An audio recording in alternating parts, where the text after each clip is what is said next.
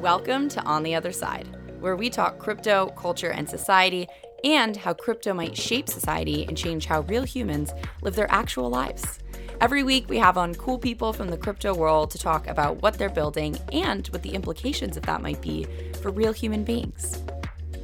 Before we hop into the show, I want to give a quick thank you to Rabbit Hole for sponsoring On the Other Side. Rabbit Hole is allowing users to earn crypto while they explore the weird world of Web3, guiding new users down the crypto rabbit hole in a curated way to make sure that people coming into the space are not only using positive sum protocols, but are also starting to build their on-chain resume as they do it. So the longer term vision for Rabbit Hole is building essentially the open credentialing system for Web3. To build that credentialing system, it's important that they're decentralized. The Pathfinder program is paving the way for decentralizing Rabbit Hole and creating an open system built by the community, not by a single team. If you're interested in learning more about Rabbit Hole, check out Rabbit Hole at rabbithole.gg. You can also check them out on Twitter, rabbithole_GG. All right, let's hop into the show. I am here with Reggie James, who is a multidisciplinary designer, co-founder of Eternal. Reggie, thank you so much for coming on the show. For sure. This is gonna be a lot of fun. I am very excited to chat. I've been following you on Twitter for a while, and every time you tweet, I'm like, okay, I need to read this 4 different times to understand the depth of thought, which I really appreciate. So I cannot wait to dive in to everything that's been on your mind. Before we do that, do you want to give a little bit of background on you and how you fell down the crypto rabbit hole? Yeah, I think like many people, it's kind of like your friends passing you cigarettes and you say no or yes. And I was honestly in school still. This was like 2016, and my friend Dylan Chen, who's a crypto founder and just like an OG, he was just building. He's a builder, and he was just showing me things. He's like, "You need to read, this white paper. You need to read this." And I'm just like, "Dude, I'm trying to build the next Snapchat. Please get out of my face with these little coins." And had I listened to him, I probably would be pretty a lot more financially happy, at least. And a very similar thing happened again when Mike from Rainbow and I became good friends, and we built a little joke website. And he was telling me how I needed to get Unisocks, and he's like, "This is like the first intersection of like crypto and culture. Like you're gonna regret it." I was like, "Please get these dumb little socks away from me." Like what? And that was the second time that a good friend of mine, I just didn't trust them. So now my thesis on life is just that all of my friends are correct, and that's the amount of research that I have to do, because I will never not get rich 3 times in a row from a friend telling me. But honestly, it was just friends like, "You will love this once you dive in. Just get over the hump." And once I started reading white papers and just messing around with very, simple applications like Uniswap, and just understanding kind of that feeling of what it meant to engage in Web3, it just turned into, to be honest, like 4 months of kind of staying up until 3 a.m. reading and playing with tools, because that's kind of how my brain works. I reject things for a while, and then it's just kind of a bender from there. I feel like I'm the same way. It's like a new system that I highly doubt. And then once I'm convinced, I'm just fully immersed and obsessed for a while. Exactly. Before you dove into that, what was your focus? I mean, it sounds like you were doing some social stuff. It Mhm. feels like you have a background in, or at least seem to think a lot about culture as well. So I'm Mhm. curious what you were thinking about prior to diving fully in to the crypto bender. Yeah. I mean, I think, to be 100% honest, I've always been a very consumer minded individual. In school, I kind of started diving into technology at large. And, there was these series of New Yorker profiles, and there's 3 of them. There's one on Sam Altman, there's one on Peter Thiel, and there's one on Mark Andreessen. And junior into senior year, I just kept rereading them. I really just wanted to understand what their story was, like their true, genuine path. And there's a lot of funny common threads that happen between them that we don't have to get into. But that really just convinced me that there was this thing called technology, because at the time I went to Wharton undergrad at Penn, and My path was just like, I'm going to be a hedge fund person until I realized I was going to shoot myself in the face if I kept doing finance. And so once I left school, I was doing rough draft ventures, which is part of General Catalyst. I was doing that senior year because Peter Boyce took a chance on me, and they funded me straight out of school to make this app called Sushi, which was all like this consumer, kind of like Clubhouse, but kind of AIM chat rooms instead of voice chat. And when that didn't work, I honestly just went crazy in my little Red Hook apartment with like all white walls and white floors. And my heater was broken. So for 3 months, I kind of just had like insanity time where I sat down and just started writing in my journal what I believe to be like the themes of the world, which is just kind of like we are constantly on a quest to solve for our bodies. We're constantly on a quest to move our bodies. We are constantly on a quest to communicate with our bodies. And I just started writing these like macro themes. And those macro themes kept bringing me back to like these ideas and notions of culture and interaction. And so that really has just been the common thread of everything that I do. And it hasn't really changed even as I go down the Web3 rabbit hole. I think like all of my notions around Web3 are still very based in these larger cultural questions and what does it mean? Just like day to day living, interaction, relationship, because that's what it is at the end of the day still. I feel like we forget that sometimes. We forget that we're just like humans that live in a physical world because we get really swept up in this world of software and fake internet money and we think that's like real. So this concept of being rooted in the way that we physically experience the world is really interesting and grounding to me.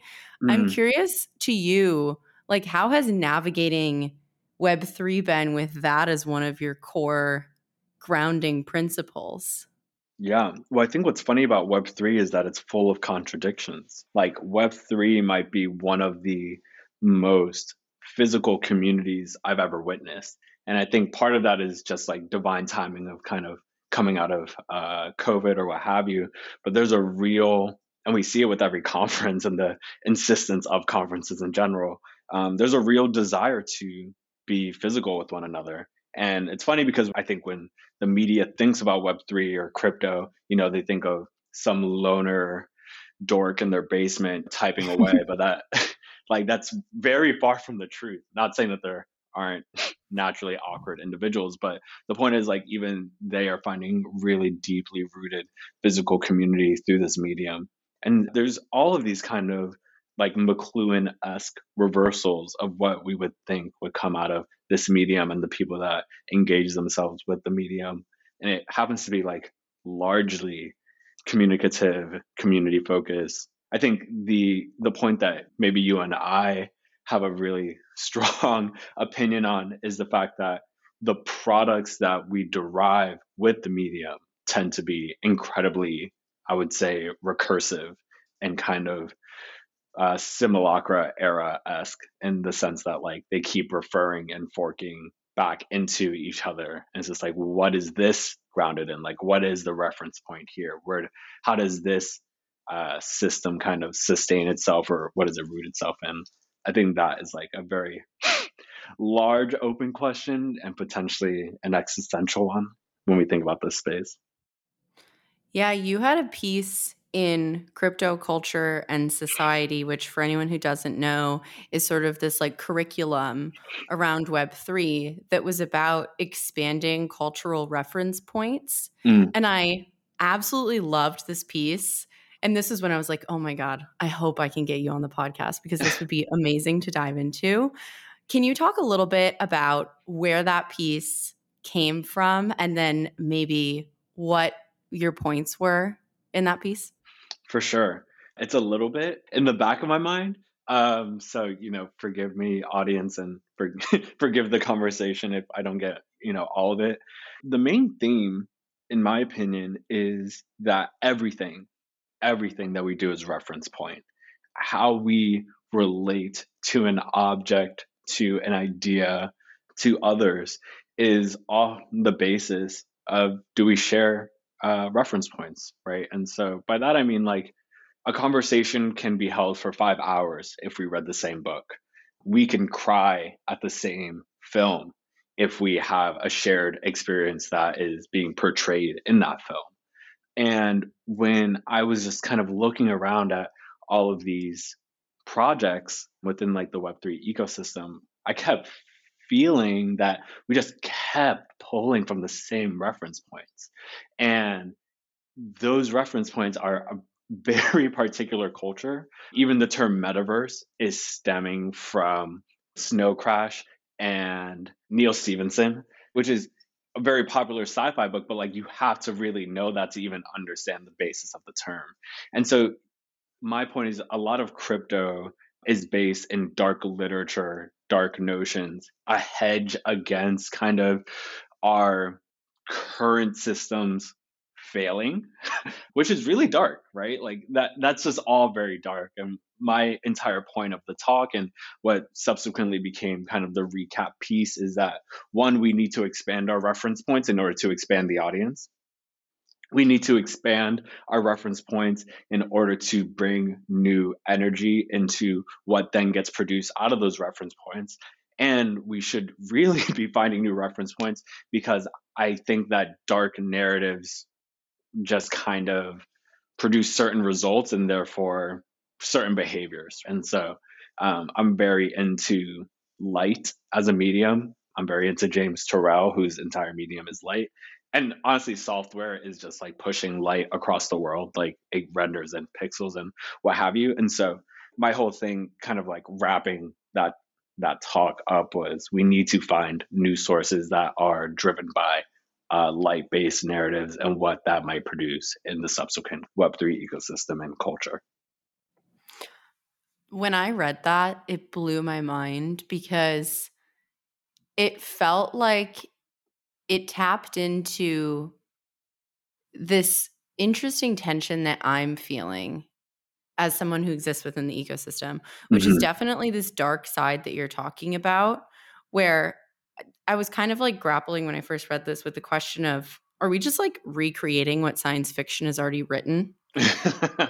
I mean, one always, like we always are. And this is why I did encourage everyone to read Snow Crash, because from Snow Crash we get Google Earth. Like there is a program that is legitimately Google Earth in that in that book, and it's what Google Earth like points to in terms of like, yeah, this was part of the inspiration for it.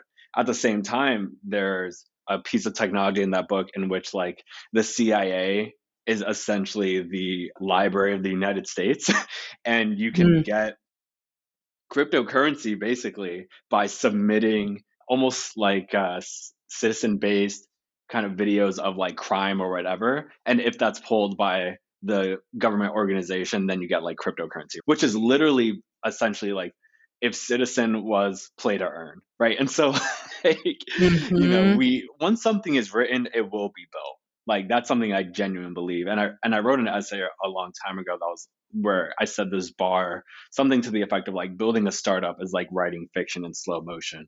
But what I potentially should be saying is like once like it is both writing fiction in slow motion, but it's also copying fiction that's already been written at some point. And yeah, there's the Bible says it, there's nothing new under the sun. Like we will consistently kind of create or recreate these notions. I was flipping through the whole Earth catalog, access to tools in my office a couple of days ago, and there's a whole page, several pages just based on the idea of tokens and new tokens for commerce.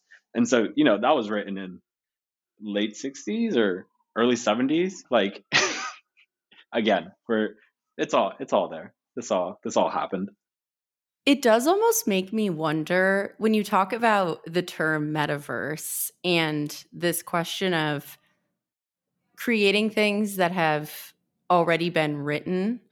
Like I know in that crypto culture and society piece, you linked an interview with Tyler, the creator, who was talking about reference points, but was also talking about reference points that he didn't quite have, but that other people had. And that changed how they engaged with his music. And so I'm curious how you think about that. Like, how much does awareness of a certain reference point change the way that we engage with it, if at all? Oh, yeah. I mean, it changes everything. right? Because there's a difference between a box and it's just like it's really thin shell, but it looks like a beautiful box from a distance. And then there's a difference between a lead cube, right? Like how dense Mm. is your reference point matrix? Because the metaverse and like those stories expand far past just like Snow Crash, right? If you have Snow Crash as a reference point and that's your reference point of the metaverse, you're not thinking of Ted Chiang's life cycle of a software object. You're not thinking about Ready Player One. But maybe your reference point is only Ready Player One, but not even the book, the movie. So now your reference point is solely VR and based in like a film structure that was kind of like a hollowed out version of the book in the first place. And so everything is going to change whatever your history is. And then all of the, personal, just like life stuff, your history of like whether or not you spend time on AIM or on Urbit or on Monkey, right? Like all of these different products that emerged beforehand. Or you could be like 16 and you're getting on the internet and the first thing you're coming across is, Uniswap somehow. But there is like a kid that exists and the first website they open in their life will be Uniswap. Like what does that mean and what does that do as their first internet-based reference point? So I think it changes everything. And just like communication, I say something to you. It's not taken in raw and at face value. It mixes in with your history of every time you've ever talked to a man, every time you've ever talked on a phone or in a podcast. If I'm referencing something, every time someone else referenced that, and like, did you like that person? Did they have something in their teeth? Like all that goes into just like a simple sentence that I say to you. And that produces a whole host of potential outcomes. I was going through some of your tweets. You had this tweet that was basically like, don't say that you're building new systems and then going to South by Southwest, which sparked a lot of conversation.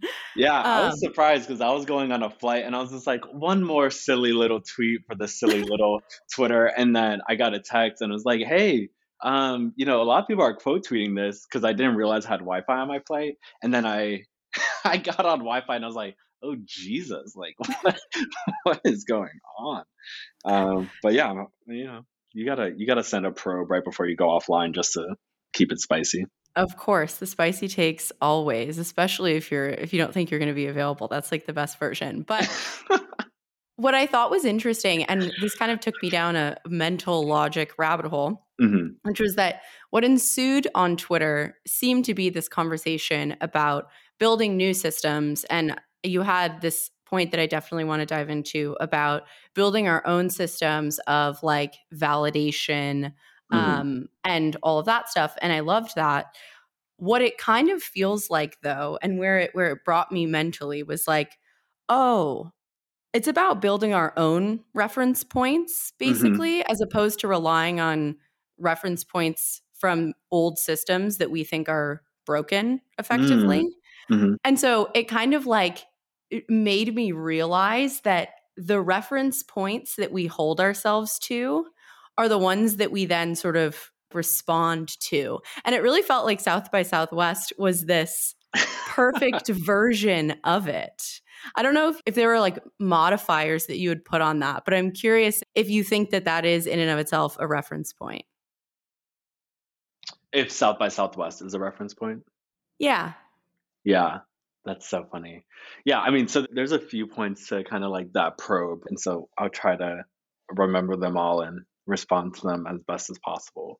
So to deconstruct it a little bit, which I did like slightly in a subsequent thread, I think that a lot of the rhetoric around Web3, around crypto, is one of like urgent existential crisis. This is the future of the internet at stake. This is the future of the individual at stake. This is the future of wealth creation at stake. And it's just like, if all of those things are true, if we can hold all those things to be true, then there is no way in hell we should be looking at those old systems that are apparently oppressive to be giving validation to what we're building, right? Mm. Like that is just fundamentally like in opposition. And so if all these things are true, then why are we bringing all this energy to convince each other to go to South by Southwest? Like you actually do not care or you are not taking the claimed existential risk as seriously as you should be if those are your like subsequent actions. And I think people found a way to kind of come at that tweet because I think anytime you tweet something about like someone's actions and how that may relate to their identity, you're prone to be on the defensive, right? There's a whole Mm-hmm. McLuhanism about like people seek identity through violence, both literal and figuratively, holding oneself in opposition to then define oneself. And yeah, I think that was like the reaction to it. But I think that point is really at the basis of it. And this is why I still really struggle and question when Sotheby's does an NFT auction. Like it doesn't make sense. The whole point was to not have Sotheby's do anything. Like, what is this weird validation loop? And what are the new validation loops we have to make in reference to our own system that we've crafted? Like, that's what makes engineering magic. You can literally build a system, look at the design of that system, and point to where does validation come from? Where should it not come from? And if we keep looking back to the thing that we say is an existential risk to the future of our mediums, our objects of desire, we can't look at those things as validation points. And so then I guess to get to like your final like piece on like South by Southwest as a reference point, South by Southwest is a huge reference point. It's a reference point for film. It's platformed sitting presidents. It is where a lot of Web 2 platforms got their start. I believe Twitter like blew up at South by Southwest. I think Airbnb got a really big boost by Southwest, like to do accommodations. If I remember correctly, it was like Foursquare maybe also got a huge like South by Southwest push. Like the story just repeats itself and repeats itself, and it's just like, well, listen, it's not it's not like Web3 is short of conferences by any means. Like, what are we doing? Where's the culture at? What do you actually care about? Because if you actually just care about rebuilding clout on Twitter, then just say that. But if you care about like building new systems and the implications of the new systems, like it needs to feel punk rock. Like it needs to feel streetwear. Like it needs to feel like a subversion of all of these mediums. And I don't know. I'm getting worked up, but like I just don't feel like that's there. And then people got really defensive about it, which just kind of like proved my point. Like, okay, you really like, it kind of is what it is. But at least be honest with yourself, or else you won't be able to do anything. Right. It's so interesting because it feels like a lot of this comes back to this idea that our identity and validation of our value is still coming from old systems. And I do almost wonder, why don't we have those things? Like, why haven't we built? I mean, I don't know. I guess FWB and other types of communities have done some interesting experiments here, but I'm curious, why do you think we're at that point where we haven't really built all of our own sources of validation yet? Or even Mhm. honestly, like, why do we celebrate when Pepsi tweets GM still if we claim to not give a shit about that? Yeah, I mean, that's a great question. I think there's two pieces of that. One is like the medium, like the nature of the medium, and the second is like the wider cultural adoption wave.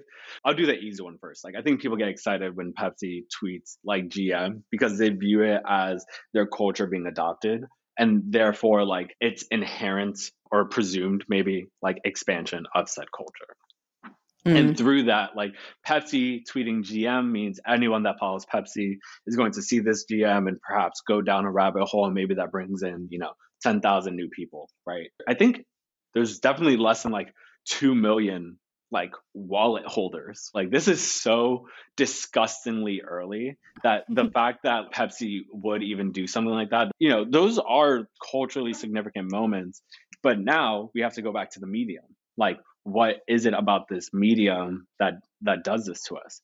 I think one of the reasons we don't have separate systems of validation is because the system of validation is inherently by the medium financially legible, which is the most extreme version of capitalism, right? And it's publicly available. I can look in someone's wallet and get a pretty good estimate of like their actions and their worth.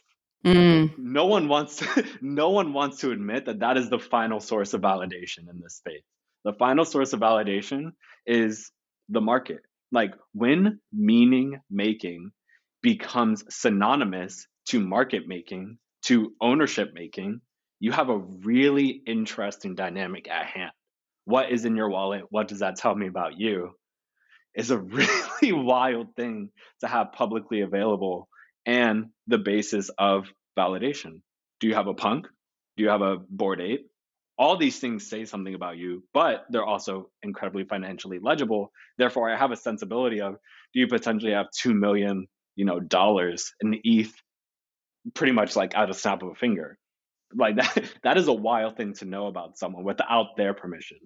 Web 2 and these systems have allowed for this economic mobility as well as this kind of like status mobility purely based off of what one is able to produce in a non-financial way, or at least in a discrete financial way, because it's not inherently legible by the medium itself. And that's a really interesting position to be in as a medium and as an ecosystem.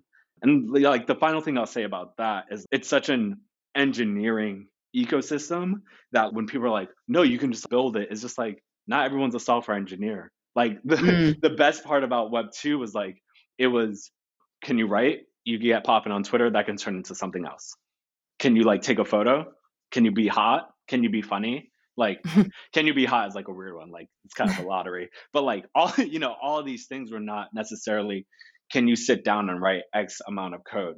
I'm not saying it's better or worse. I'm just saying like that's what the medium is. Whereas the Web3 medium is like you don't write Solidity, you can't code. It's like, can you maybe design? But it's not like this is the best design space or even design focused space. So like, there's a whole there's a whole thing to get into there. But yeah, these systems are inherently financial and inherently engineering based. And I think that creates a really interesting new layer of distortion on what it means to build validation, build identity. That's a whole essay in itself, I guess. Oh my gosh, yeah. I feel like this is the tweet of yours that I'm still trying to wrap my head around, but I'll read the first one out loud and then we can dive into it because I feel like it's very related with this, Okay. which is all new mediums expand the spectrum of their axes. Web3/crypto is our best tool to subvert our notions of capitalism and the purest distillation of capitalism, which I feel like is kind of what you're getting at. So, like, the way that I understood this tweet, which might not be the way you meant it, so I'm curious, is like Web3 makes these things so explicit that it gives us space to, I don't think this is the right terminology, but push beyond caring so much about the existence of that thing and be like, how can we play with it? Kind of like media more broadly for the internet in the way that you're talking about, where it's like, it's no longer the thing that people care so much about, like the fact that this exists. And so that creates so much space to push beyond it more broadly and almost takes away some of the power of the actual existence of the medium. I don't know if that's the right way to put it or if that's how you meant it, but that's kind of how I interpreted it. And I'm very curious what your thought process was on this. For sure, for sure. No, I like that interpretation. I dig it. I think this was really meant as a probe, and by that I mean like I had a lot of ideas of of what I meant by this, but I also had a very wide interpretation of it as well. But to start at the basis of the tweet, one of my favorite books is Finite and Infinite Games by James P. Carse, who passed away I think like early 2020 maybe, if I remember correctly. But the book like really had an impact on how I think about life. And there's a part there, or maybe wait, was it in that book? Or was it in What Technology Wants by Kevin Kelly? Huh. Maybe it's a mix of ideas from those two books. But the point being is that all new things expand the notion of whatever axis you put them on. And it goes in both directions. You create the TV, there will be deep education, there will be beautiful religious ceremonies being shown for the first time. There will also be pornography, where depending on who you are, maybe that's not what you want on TV. There will be WWE Super Smash. again, depending on who you are, maybe that's not what you want on TV. But the point is, you can see like the deep difference between those two programmings, those four Mm. programmings. And so it expands outward, and there's nothing that you can do to stop that. And when I keep looking at what this medium means, I think that it's a real true meta system, just like capitalism is a meta system. There is no, like, capitalism isn't going anywhere. It's too good in terms of like its own imposition of itself. Just like technology has an incredible way to reflect itself back to us, and thus we continually tinker with it. Capitalism the same Mm. way. It reflects itself back to us, and we continually tinker with it. And the initial probe is just like, because we have this new medium, it's inherently financial, and it exists on a meta spectrum of monetary, political, philosophical systems, just like capitalism does. Capitalism is just not money exists, right? It's like, it's our politics, it's what drives certain wars. Like, it has a very fullness of being. It's the way art is governed in a lot of ways. And just so, like, I think we just exploded it even more with this new technology. And it's maybe one of the most consequential technologies in that sense. And it's unlike previous capital systems, which, maybe you had to be at a bank to utilize, maybe you had to be part of government to utilize. This is truly codable and international from the get, which is absurd. And so it both has this potential to subvert our current notions and push capitalism, money making, all of that into previous frameworks that essentially would not work under the way we previously thought about capitalism. But it's also just like so purely capitalistic. Like, I can make my own money and make you buy that money. That's probably the most capitalist thing that you could do. Like literally make a new money and force people to buy it with their old money. That's like absurd. Like, that is actually wild. If you like went back in time and brought that to George Washington, he'd be like, what are you talking about? Like, my face is supposed to be on this. Why is my face not on it? But the thing is, we made it so that everyone can put their face on it. And to your point on like crypto is media, it's like, yes, that's the thing. We made it as fluid as media now. It is, we've turned money into light, and we can just kind of like turn on flashlights at will. And sometimes the battery dies. And sometimes, oh, I guess that one was actually tied to a nuclear generator and it's never going out. That is like an entirely new spectrum of living to be on. So that was the basis of that probe. Where are we supposed to go from there? I mean, we I could talk really about this loved like that. onward and onward. Well, where my brain goes and where I start to think is, I've had a few people on the podcast and have heard this more in conversations with a lot of people. There are definitely notions of like transcending gosh, I don't really know how to put it. Basically, this came from a space where I've had a few people on the podcast who have talked about this notion of like abundance and shifting towards more of an abundant mindset. And that actually being this like almost transcendence from the parts of capitalism that don't feel good, maybe is a way to put it. I don't know that that's a fair characterization, but kind of.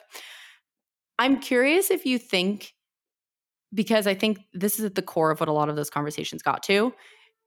I feel like there was this concept of like, by building capitalism into a technology, like what you're talking about, where it's just like this thing that we've created that's like going to be used in a million different ways that feels inevitable.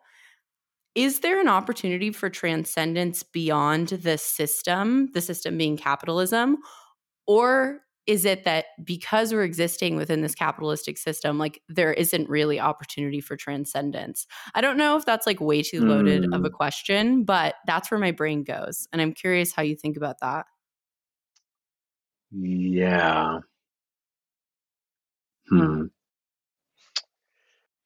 Yeah, and when you're referring to like transcendence, you're referring to like transcendence in the means of like breaking out of the system. Like, that's the definition of transcendence here. Yeah. Which actually does kind of go back to the South by Southwest thing, I think, maybe in some ways, but Yeah, I mean, it's definitely not not related. Yeah, I mean, I think I have a very particular view on transcendence, like kind of as a Christian. But Mm. yeah, I think that like in an economic sense, like there is no such thing as transcendence. Like the system is the system.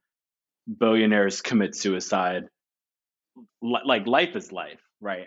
And that life is like within or in interplay with whatever our economic systems are. I think that there is a spiritual shift that has happened in Web3 that I find interesting to watch, and characteristically non-religious people, in which they feel this new sensibility around abundance and what that means for them in everyday life. I find that absolutely fascinating. I do not know the answer to why that is. I think that what has happened is their notions of value creation has essentially expanded much wider than it was before. And that has affected them, right? Like that medium has had a really deep effect on them. And it's something that I want to study more. I don't know if I believe in economic transcendence. I do believe that mediums affect us in very compelling ways, the same way that the phone, the internet has at large. I believe that Web3 is a new medium, and that because it's financially legible, people have gotten a whole new sense of how the previous systems have kept certain legibility away. I think it's a new access of kind of, I guess like manipulation is kind of the right word. And I think that power has been away from the vast majority of people for a really long time. It's kind of like when someone gets put in charge of a team for the first time and a lot of new behavior starts showing in them. I think in that same way, what this has done for a lot of people is put them in a position of kind of, and this probably goes back to like self sovereignty or what have you. It has put them in an entirely new individual position of like, oh, I really can have a ownership mentality while seeing these just like new, fresh senses of economically legible tools. And yeah, I guess I'm not like surprised by that feeling. But I don't think I have to bring it back to reference point. I don't think I have a similar reference point to have that feeling with them. Mm. Yeah, that makes a lot of sense. Yeah, I think more study on what that actually is would be really interesting for the space more broadly, because I also do wonder if it's just like being in a certain part of an economic system such that Hmm. you have the power to not worry about certain things, and that creates the Hmm. feeling. I don't know. I And think that's huge, right? Like, I mean, for a little like context, is like my dad grew up the oldest of eight, very poor in deep Brooklyn when it was properly, not gentrified. My mom's the youngest of seven whose family immigrated from Dominican Republic and like lived in the Lower East Side. Like their notions of what they grew up with economically to who they made themselves to be, like I would say probably upper middle class. I grew up in the Poconos. They have a real, again, I don't think they call it transcendence, but they have a real new sense of their economic place and what that has allowed for them mentally, right? Like there is a mental burden to wealth inequality, to being cash strapped. When that breaks for an individual, yeah, I'm sure that feels like transcendence. My reference point Mhm. is like my parents moved up in like the American story, and I grew up playing competitive golf. That's like my reference point, right? So like now like my reference point isn't necessarily like a sense of economic, like I'm trying to break out of something. Like I am in a different zone where I don't really have to think about that because I am Ivy League educated. I have my partner is also Ivy League educated. Like we will be fine at the end of the day. Anything I do now is for like a deep sense of responsibility of like what it means to build.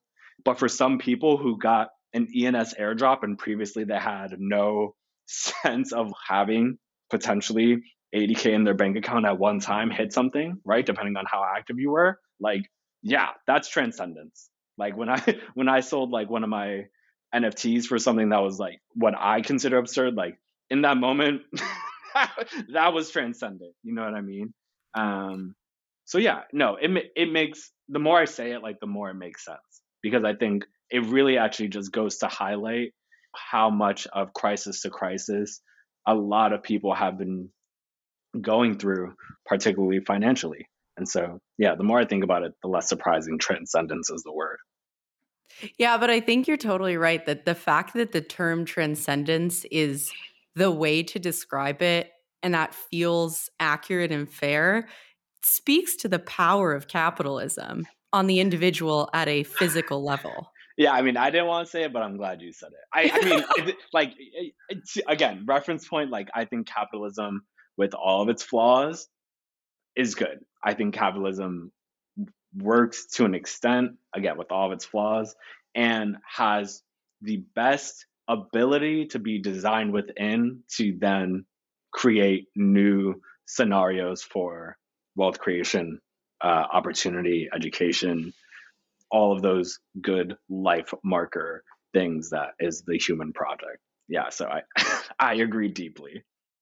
Yeah, and I think there's that famous quote about capitalism not being a good system, but it's the best one that we have, which I always think back to, where it's just like there are a lot of flaws with it. And there are lots of other interesting arguments. Like I remember when I sort of was originally getting into crypto, Glenn Weil and Vitalik were like very much going around talking about radical markets. I don't know if you ever read that book, but at the end, they sort of suggest that like once we have more computing power, then the sum of all individual computing power, which is effectively what capitalism uses today, like, Mm, you know, deciding whether or not to buy milk at a certain price is an individual computing value. mhm. So there are all these interesting future things. But that aside, I think that's a really interesting note to end on. But before we do that, I have a section at the end of the show, which is what is your favorite thing in your wallet? It could be an NFT, an ERC20, anything. But what is your favorite thing? Hmm. What is my favorite thing in my wallet? I just opened my wallet just to make sure I'm I not. know I should tell people before because it's like asking you to choose your favorite child on the spot. That really is the level. Okay, so there's two things. One is like real and like sentimental, and then one is kind of hilarious.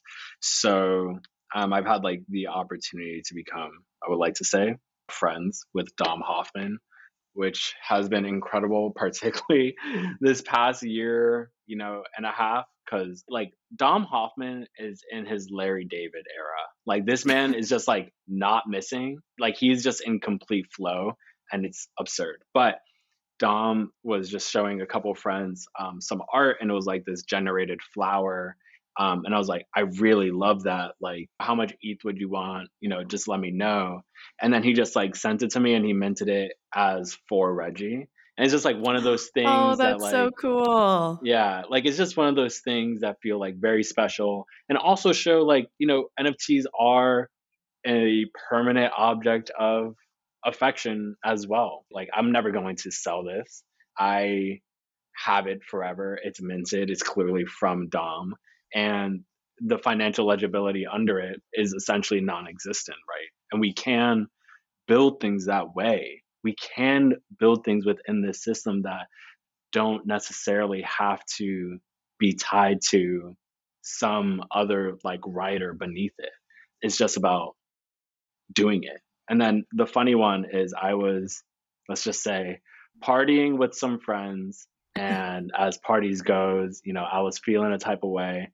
And I was on ENS and I was just like, oh my gosh, chrisdixon.eth is available. Like this is hilarious. And I pulled the mic and I was just like, yeah, this is just gonna be mine now. And I've messaged Chris, like Chris and I are we are very friendly. We have a good relationship.